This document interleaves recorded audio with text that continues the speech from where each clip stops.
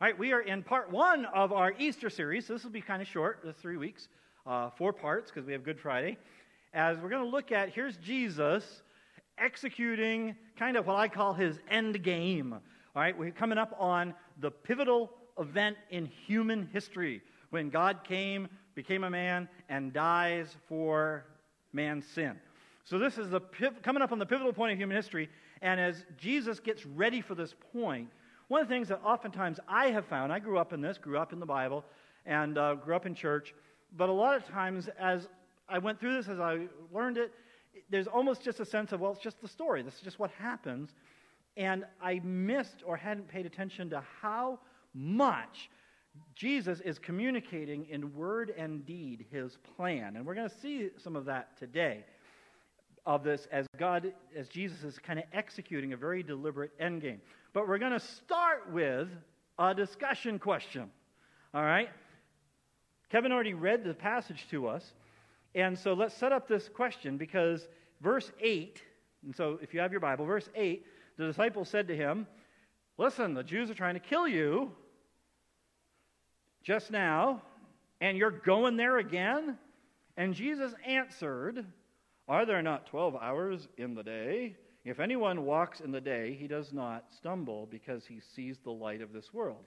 But if anyone walks in the night, he stumbles because the light is not in him." What does he mean? This will be the interactive portion of our program. So he's talking about himself as the light. Jesus calls himself the light of the world. All right. What is he? I mean, to me, it's a weird response. Why are you going up there? They're going to kill you. And he says, if you walk in the light, you will not stumble. If you walk in the dark, you will. Okay. What does that mean? Why is that there? I have always breezed over that part because it didn't quite make sense. It's not part of the story. You just kind of zip through. But it is. So what does it mean? Don't be afraid of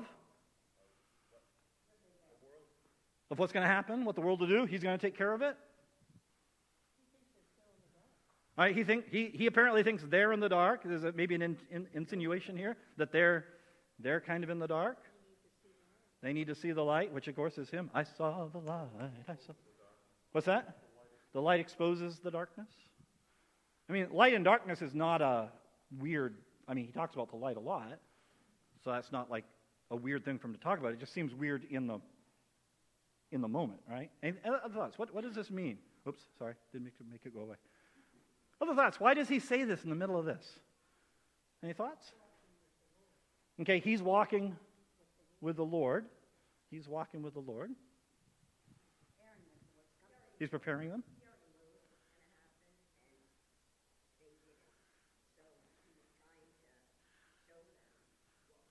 He knows what's going to happen. They didn't. He's trying to wake them up. I like that thought.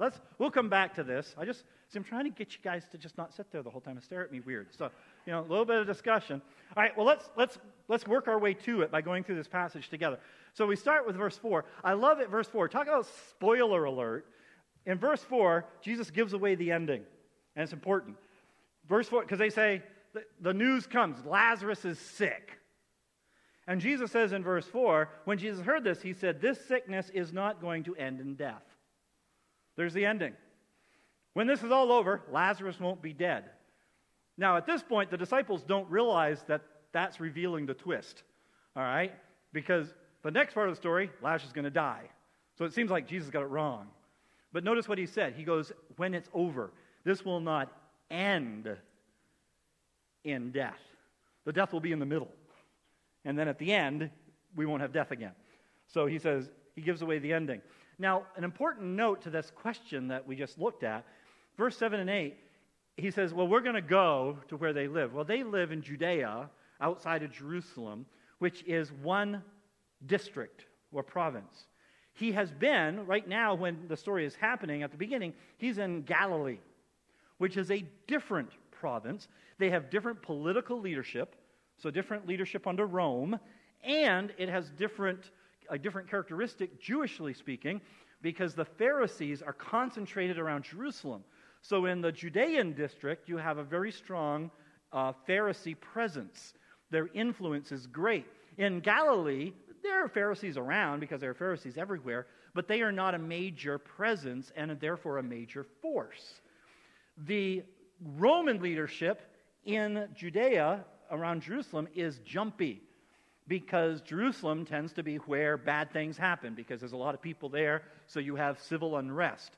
And Rome's dictate is keep a lid on it, keep things calm. So the Roman leaders are always a little edgy because they could get in trouble with their bosses if things erupt, and things tend to erupt. It's an unstable area. So Jesus is in a safe place where things are pretty stable because the Pharisees who hate him don't have a big presence there, and the jumpy Roman officials aren't as jumpy because it's a calm area. So he says, let's go back there. And they're like, are you kidding? That's a bad move. You shouldn't do that because that's where you're going to get killed. That's stepping back into that area is a trigger. He says in verses 11 through 15, he says, but he's got a bigger purpose. In 9 and 10, first he says what we just discussed, and he says, what does he say? He goes, if you're in the light, you don't bump into things because you can see the light of this world. And we immediately hyper-spiritualize that. The light of the world is Jesus. But what he means is, if you're in the sunshine, you can see things. That's just what he says. He sees the light of this world. That's another way of saying the sun. All right? In other words, during the day, you can see where you're going. But if anyone walks in the night, he stumbles because the light is not in him. Now, he's using double language here because he's using a metaphor to say, and it's what you guys said, he goes, I know what I'm doing. Because their question was, do you know what you're doing? And he goes, yeah. If you're in the light, you can see where you're going. You don't just bump into things. He's not about to blunder into something. He says in verse 11 through 15, he says, our friend Lazarus has fallen asleep, but I go so that I may awaken him out of sleep. And they're like, oh, well, and the disciples are a little dense. They go, oh, well, if he's sleeping, maybe you should just let him sleep, because if he's sick, sleep is good for you. And so Jesus says in 14, he goes, no, he's dead. Okay, guys, try to keep up. He's dead, Jim. All right. Verse 15, and I am glad for your sakes that I was not there. What? So that you may believe. But let's go. And Thomas is like, all right, well, he's going to go do something stupid. If he's going to jump off the building, we'll jump off with him. That's what he says in verse 16. Let's go and die with him. So Jesus goes, and so then the next whole part, so then Martha shows up. Martha goes out to meet him, and Martha has a question. Verse 21, Martha said to Jesus, Lord, if you had been here, my brother would not have died. And even now, I know that whatever you ask of God, God will give you. This is Martha asking Jesus to fix the situation. She is asking for, notice I say resuscitation.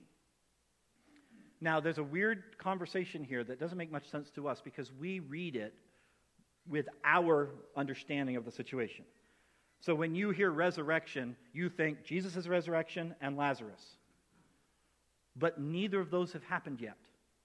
So you can't think that, because that's what Martha's not thinking that. Martha has not seen resurrection, but Martha knows what resurrection is. Resurrection is what happens at the end of time when the final kingdom comes and there's a resurrection.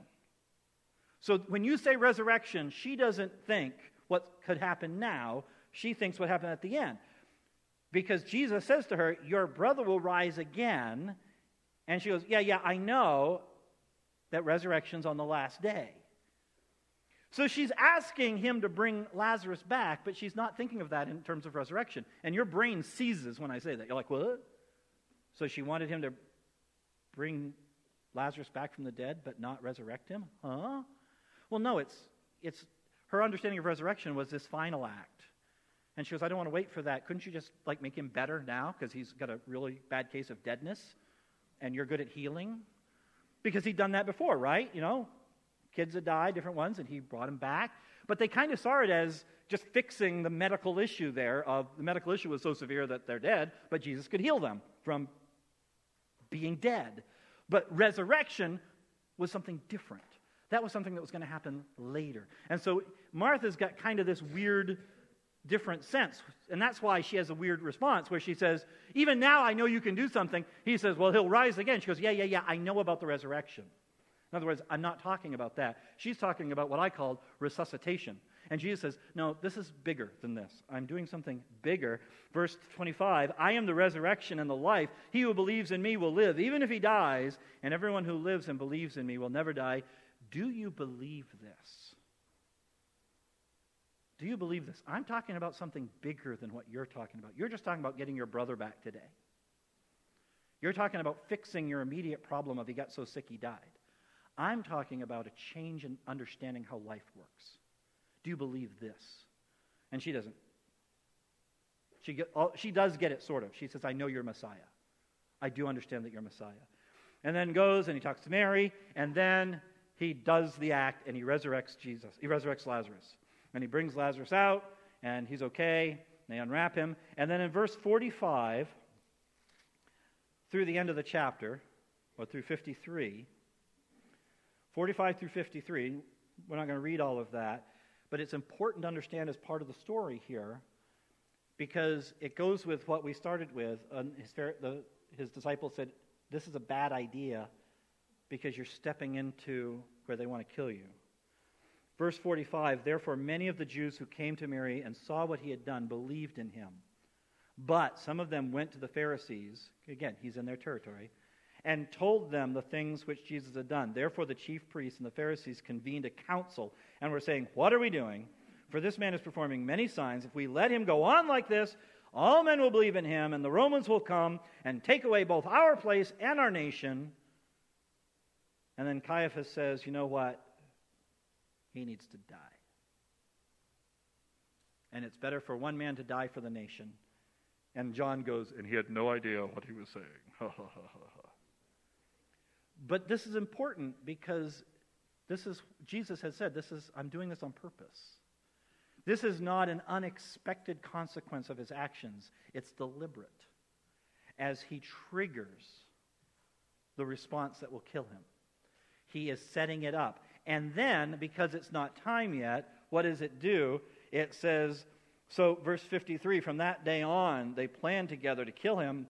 Therefore, Jesus no longer continued to walk publicly among the Jews, but went away from there to the country near the wilderness, into a city called Ephraim, and he stayed with his disciples. So then Jesus is like, all right, now I got to back off for a bit. Why? Because it's not time to die. So he's got them nice and triggered. They're ready to kill him, but it's not ready to die yet. So he withdraws, and that's important. He withdraws because they're trying to kill him. What's he going to do next? Next week. He's going to come back in a big flashy way, that's our next week's sermon, so we'll stop there. Because he's going to come back and finish provoking them, but everything carefully timed.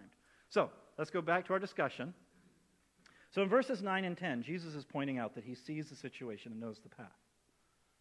Because their question is, do you know what you're doing? Well, he says, well, let's go.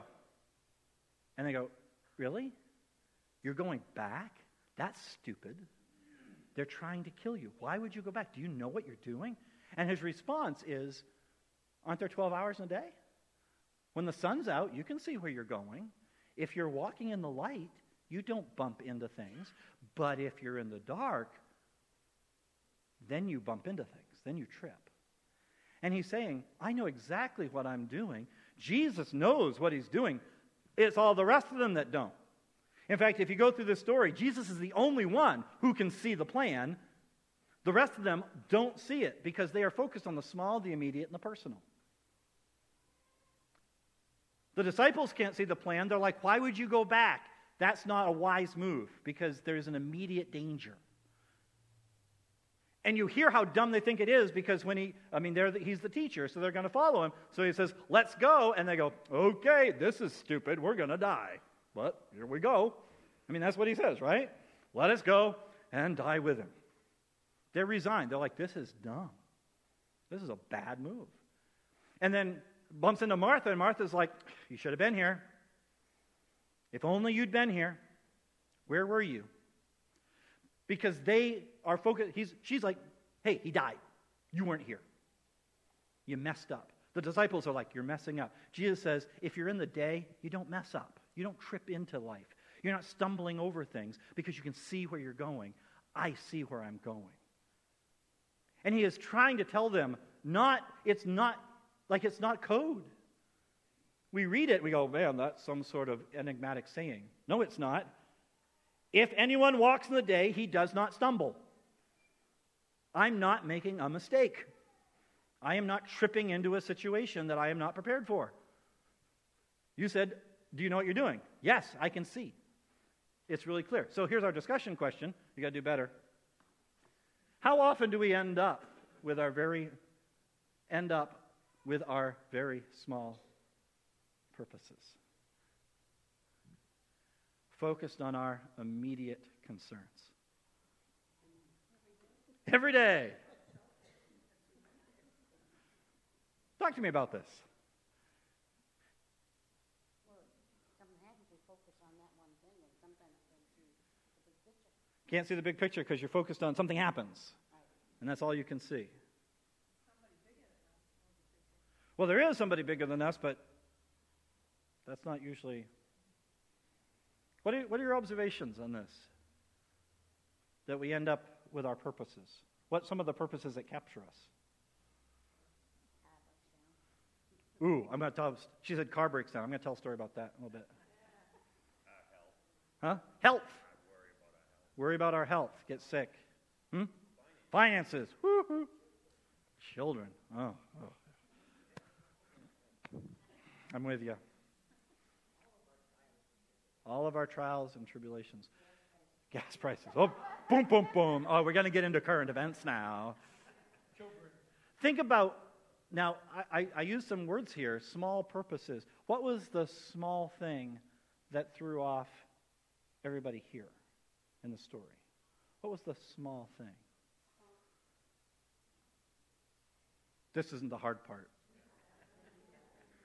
What was the small thing? I'm putting it in quotes. The death of a loved one, which is usually what's one of the biggest things we cope with, right? I mean, their brother has died. That's a big moment. I mean, everyone, when death comes, it stops our world. We come to a screeching halt because it's so disruptive. So it's a small thing, but it's not a small, I mean, they lost their brother. It's not like they had a bad day. So how is it that these things, why do I call that a small purpose? Because, again, maybe we can too easily be uncharitable here. Well, first they thought he ought to go. Right. They told him he was sick. So then he died. Well, it's okay. You don't need to go now. Right. When he was sick, he should have gone, but now he's dead. You might as well take care of yourself. Right. Nothing you can do now.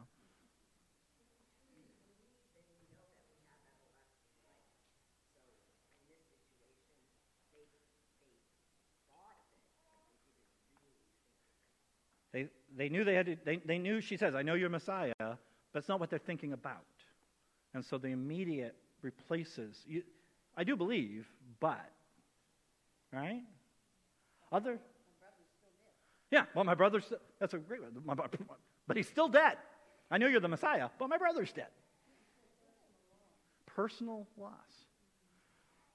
So, right. They're not even really thinking about him as much as them. They're hurting. Which, there's another whole sermon that I would love to do but can't do because we don't have time, of the part where how they're reacting and how Jesus reacts. That's another whole sermon. I got really excited about it, but we can only do so much. Yes, again.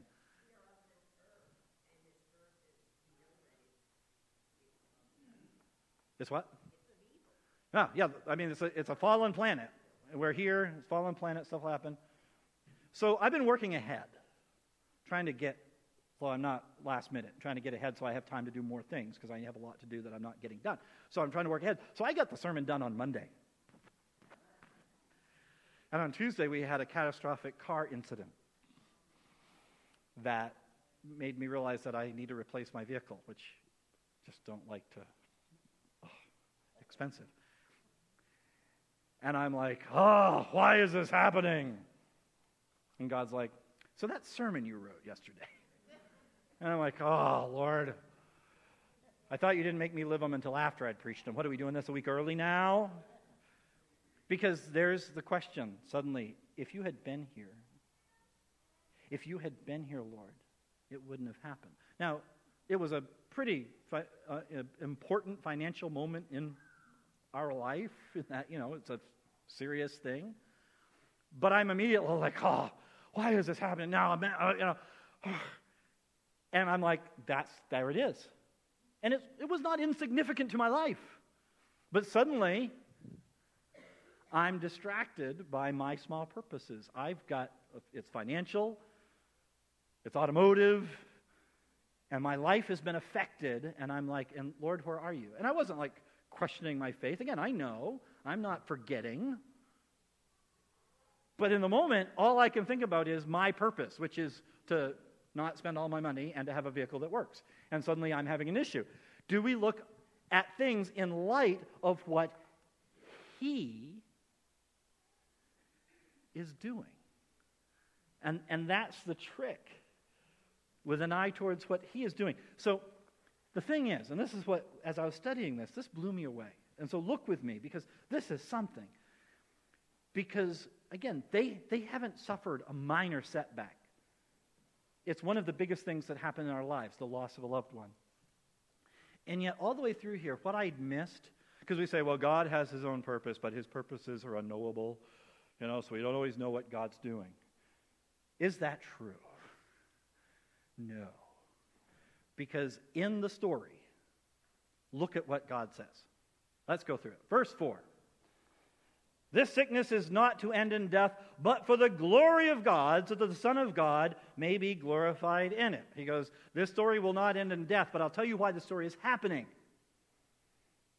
It's to glorify God, glorify Jesus. Verse 11. Then he said, and after that he said to them, our friend Lazarus has fallen asleep, but I go so that I may awaken him out of sleep.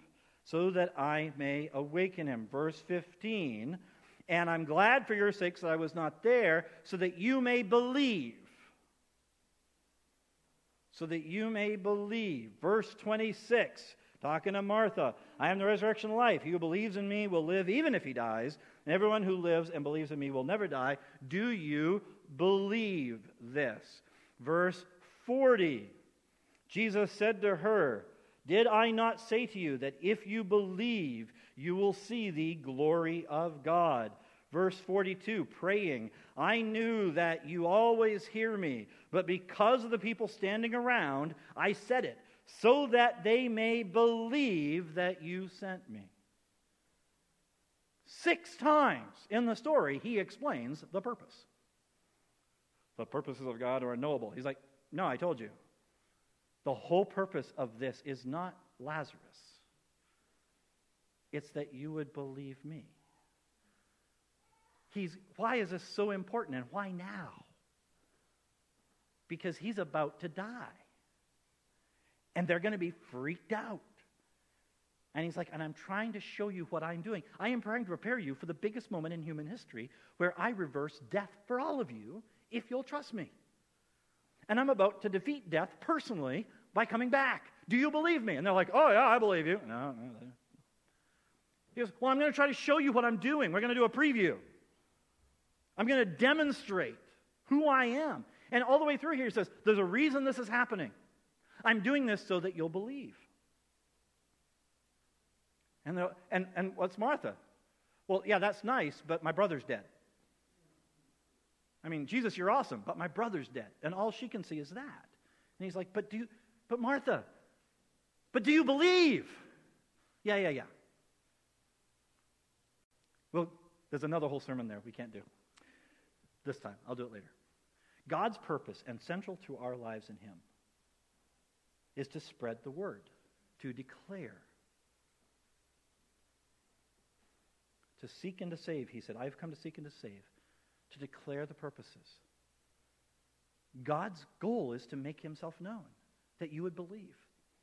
The whole Bible, what does it say? These things were written so that you would believe that Jesus is the Christ, the Son of God, and that in believing you would have life through His name. God's purpose is that you would believe and spread that. So now when I encounter the little moments of my life, which to me are not little at all, it's like, but what's the purpose? God says, I told you the purpose. To make me known. It made for interesting conversations between him and I on Tuesday when I'm like, I got to go car shopping. Why is this happening? God's like, you just put it in your notes. But Lord, I don't want to think about your plan because I'm busy. There it is, right? I'm busy focused on mine. My little plan. To buy another used car that will die as well. I mean, Lazarus, you met him? No, because he died again. That was a very temporary thing that happened there. Lazarus is dead. Jesus wasn't just, let's bring him back for a little while longer. That's a very small purpose. And Jesus says, that's not my purpose. My purpose isn't just that you can get your brother back for a little while longer. My purpose is that you would believe in something that would change your life, not change your immediate circumstances. Walk in the light, and you won't keep bumping into things. I forget this. So the question for us, does this purpose guide you and guide us as a group? Because that's where, again, I've grown up with this story. I learned this story as a child. And the one part that wasn't ever really paid attention to in the story was verses 9 and 10. Because it's like he was having takeout Chinese while they were talking, and we got to the fortune cookie there. Because it almost sounds like a non sequitur. Are there not 12 hours in a day? If anyone walks in the day, he does not stumble, because he sees the light of the world. So when I tripped over my car on Monday and Tuesday, God's like, are you stumbling? Yeah. Are you in the light? Oh. Because he has a purpose. And this time, I think part of the purpose was, Ira, now your sermon on Sunday has a really good illustration. I'm like, thank you, Lord. I'm so thankful. Rejoice the Lord always. Again, I say rejoice. Yeah, but what is his purpose, and how often does that purpose guide me? How often that when I run into those moments where I say, Lord, if you had been here, and he's like, I am. I know what's happening. Are you in the light? Or are you stumbling through life because you keep tripping over everything in it? And we all have those moments where you hit something in life, and that's why I asked you. And you guys say, financial or illness or something, you get that thing, and you're like, whoa, and it just stops you. You nail your shins on it because you didn't see it coming. Well, do you stumble? Does it take you out? Or do you say, oh, Lord, I don't know what you're doing, but you do. And instead of being Martha, if you had been here, Jesus says, no, I know what I'm doing. I know what I'm doing. Do you trust me? And that's why I love it, because he says to Martha, do you believe this? Do you believe this? And that's what as I suddenly found myself worrying, I couldn't escape his question. He says, if you walk in the light, you won't stumble. Do you believe this? And I'm like, boy, that is the question, isn't it, Lord? That is the question. Do I believe this? Is that how I govern my life? Is that how I understand as I walk through this fallen world that there's a plan? And I don't know it, but he has told me what it is, that I might make him known. And so my car has a problem. Why? So that I may make him known. I have a negative health outcome. Why? So that I may make him known. And he says to me, do you believe this? Ouch. Do you believe this? And see, I don't think rejoice doesn't mean be happy. Rejoice doesn't mean be happy. But it means I'm not falling over this. Because he knows what he's doing. So the last point is, God loves you. But not only you. Because part of the problem is I say, God loves me. And if you loved me, my brother would not have died. And he said, but there's a bigger purpose. And that's why we needed to look all the way through here. He says, yes, I know Lazarus has died, but that's not the point. The point is, do you know me? Because if I just think God loves me, then I'm like, well, then the best thing for me to love me is to do whatever works for me. But he says, but Ira, I don't just love you, I also love everyone else. And so your job is going to be to work with me on that. And so my love is not always going to take you out of circumstances that can glorify me. Because God loves me, but he doesn't love only me. He loves you too. So he says, all right, if you've got to have a negative outcome so that people will know, that's my goal. I want people to know. Because you'll be fine. Even if you die, you'll live. That's what he said to Martha, right? If you trust me, even if you die, you'll live. What are you afraid of? Do you trust me? Because Jesus loves you, but he doesn't love only you. And you've been called to the purpose of glorifying God. And so he's going to walk you through this world, and he has a purpose, he has a plan, and some days you're going to say, but if you'd been here, and you'll say, I am. I'm in the light. Are you in the light? Do you trust me? Let's pray. Father, this is really hard for us. This is very real because we say we believe you, and we mean to, we try to, but then when we hit these moments in our life, we trip and we fall. We didn't see it coming. And we walk through this world, and we're oftentimes in the dark because we have a plan, and it's disrupted.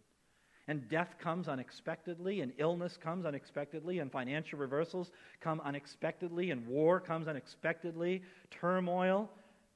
So many things come.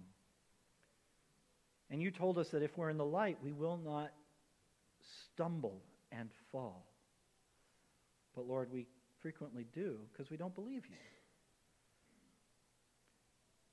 And so we don't give you the glory. We don't proclaim your excellencies. We proclaim our losses. So Lord, help us with this as we see you trying to help us understand the bigger picture, that you love us and that you are trying to reach the world, and that the day will come when all this will be over. But until that time, we need to trust you because you know the plan. And you are never operating in the dark, and that which surprises us never surprises you. Do we trust you? And Lord, for all of us, the answer is not like we should. Help us in our unbelief. May we look to your purposes and trust your plan. We pray these things in Jesus' name. Amen.